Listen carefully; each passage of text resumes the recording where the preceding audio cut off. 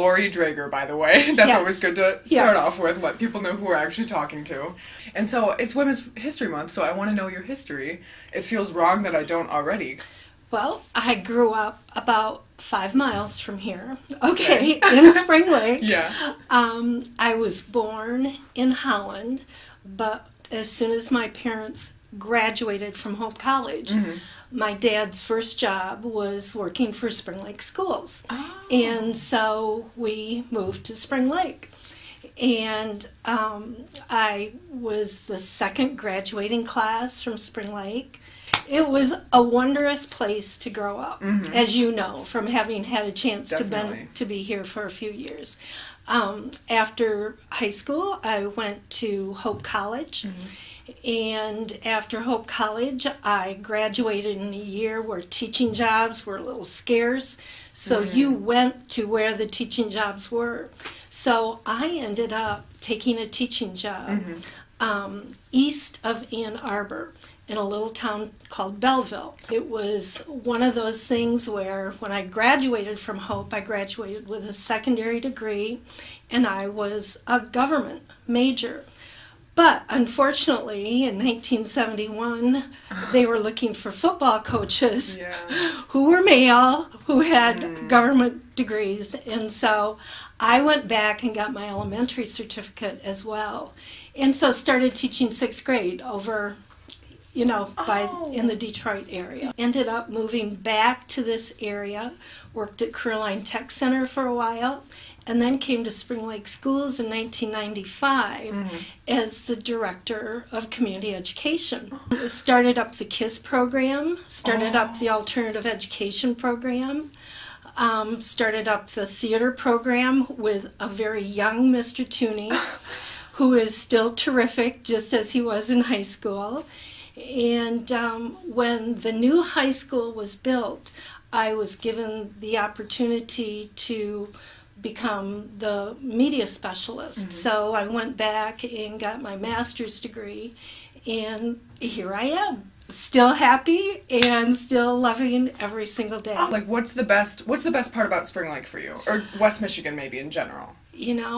We have such beauty around us, and I think that until you leave here, and just like I went over and taught near the Detroit area, it was just fine. But absolutely, this area is beautiful as far as our lakes and the forests, and it just has so much to offer. I've been fortunate that my kids also went to Spring Lake Schools, so my mom and dad taught or were principals. My dad was ultimately the superintendent here in Spring Lake. So they had 64 years into Spring Lake Public Schools. This is my 21st year. So you mentioned family. Yes. Can you talk about your kids at all? Absolutely. I have 3 kids. I have a daughter who lives out near Lake Tahoe. She's a pharmacist. Oh, cool. I have a son who lives in San Diego. He works in the mortgage industry. And I have a daughter who just moved back to Spring Lake about a year ago, and she happens to work part-time over in central office. So I have 4 grandchildren, 2 boys and 2 girls, and they are perfect, absolutely perfect. And I should probably mention that I have a perfect husband as well. His name is Rich. He is a golfer, and he's always happy too. So as I grew up, it was a much different time. It was a time when parents never had to think about whether or not, my daughter or my son, is going to walk downtown to Spring Lake by themselves.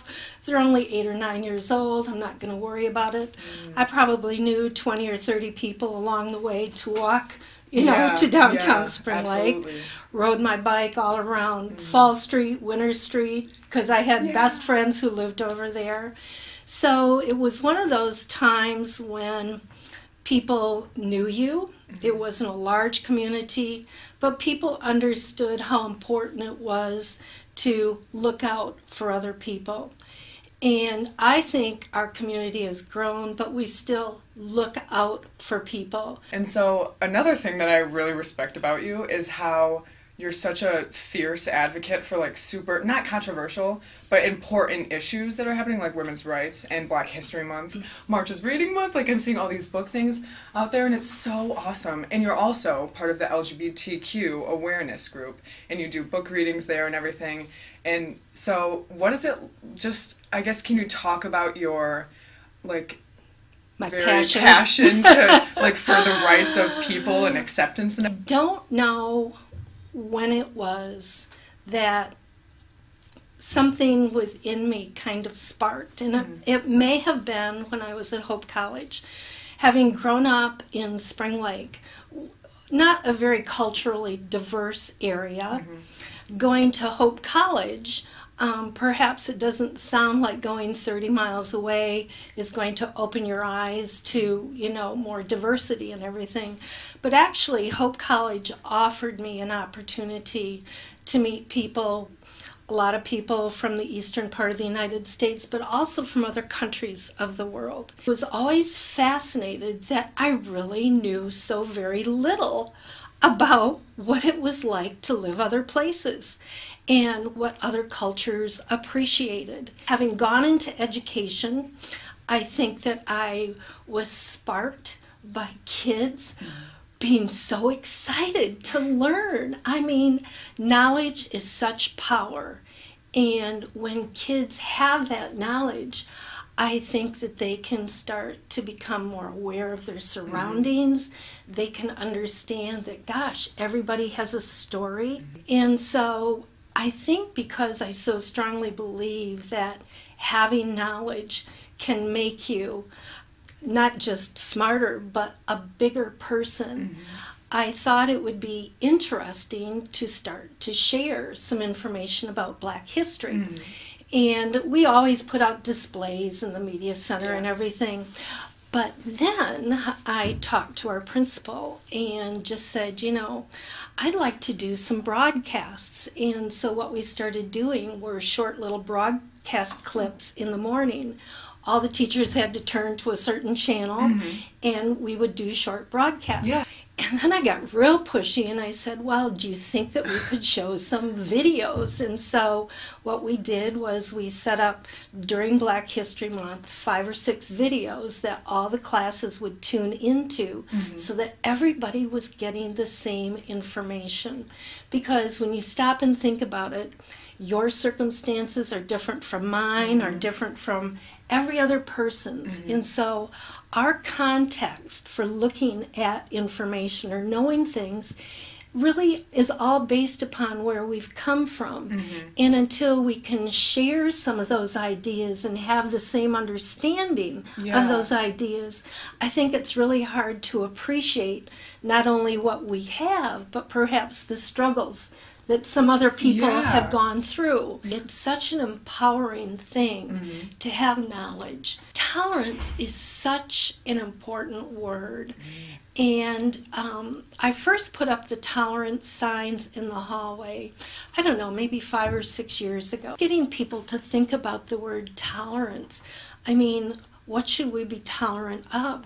It's something that if we focus on tolerance, I think about, oh my goodness sakes, I would imagine that we would smile at each other more. We'd be more patient with each other. Tolerance, patience, you know, appreciation for the situations that other people are in, I think is something that's also empowering. Harder to bully someone when you know what's going on. Oh, isn't that just that's when they become so a person. True? Yes. And appreciating the fact that we're all different. Because, it would be so boring if it was just you and me and 100 clones of us. Appreciating those differences is an empowering thing. It is also March Reading Month, and you are a fantastic librarian. What are a few books? I know that's a super, super hard question that just pop out to you. A few books. Book Thief. I love Book Thief. To Kill a Mockingbird. You know, I've probably reread those books multiple times, and I don't care. It's just, they're terrific. I am a huge fan of Tinker Tailor Soldier Spy, their mysteries, and John Le is the author. I have read so many books that have given me peace of mind that, no, number one, I'm not crazy. Yeah. Other people think the same thing. It's okay to be afraid. It's okay to not be sure of yourself. And so many times you can feel better after you read a book. And I think that humanness in us that we don't give ourselves credit for. We don't have to be perfect. We can be stumbling around, but just keep going. If you've never read From the Mixed Up Files of Mrs. Basil E. Frankweiler, I don't care if you're 10, 20, 50, whatever. You need to read this book. Like who or what movies did you really just like inspired you when you were a teenager? I would turn on the radio and could get a station out of Chicago. When I think I got the radio when I was in 7th grade, and so I could listen to all this great music. So this was back in the 60s, right? So music was coming into itself as far as rock and roll and everything. And, of course, the Beatles, when the Beatles came out and everything, I was totally hooked. I watched them on television when they performed on the Ed Sullivan Show. And I also thought it was cool that there were girl groups. Girls could go out and sing and be in a group. I thought that was just really rocking. You have to understand that I grew up in a period of time where Spring Lake did not offer sports for girls. And it wasn't until Title IX came into being, and I was already out of high school, that school sports were available for girls. It was a time when women's rights and feminism was coming into its own. So I really kind of feel like I'm a product of my time because other women were speaking out at the time. How did you feel, if you can even like recall, because you might have not felt anything because it was so normal, that like guys were allowed to do something that you weren't? This might sound totally flip, but here's the deal. I guess that we didn't realize that it should be any different. But it used to really bother me that when we played basketball in gym, the girls could only dribble twice and they had to pass the ball. It seems so silly, but it almost puts in context how silly it was not to have offerings for boys and girls. If you see something and you don't think that it's equal, it might not be equal. Sometimes it just has to be fair. But I hope that you are strong and can stand up and go, you know what? I think that this should change. I wonder what I could do to change that. Don't ever doubt that you have the strength within you. Everybody has a voice. Any advice for anyone, just as an overall? It's so important to listen to other people. You may not think that you have a lot to say right now, so just listen.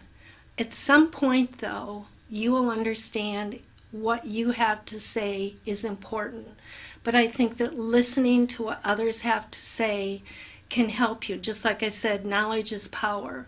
When you listen, you gain knowledge.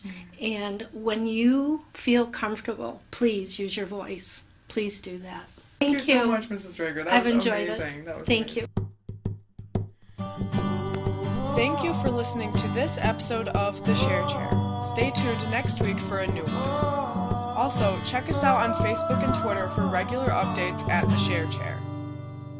And if you're interested in having a piece of your writing or an experience shared on the podcast, contact Elise McGannon at 203-505 at springlakestudents.org.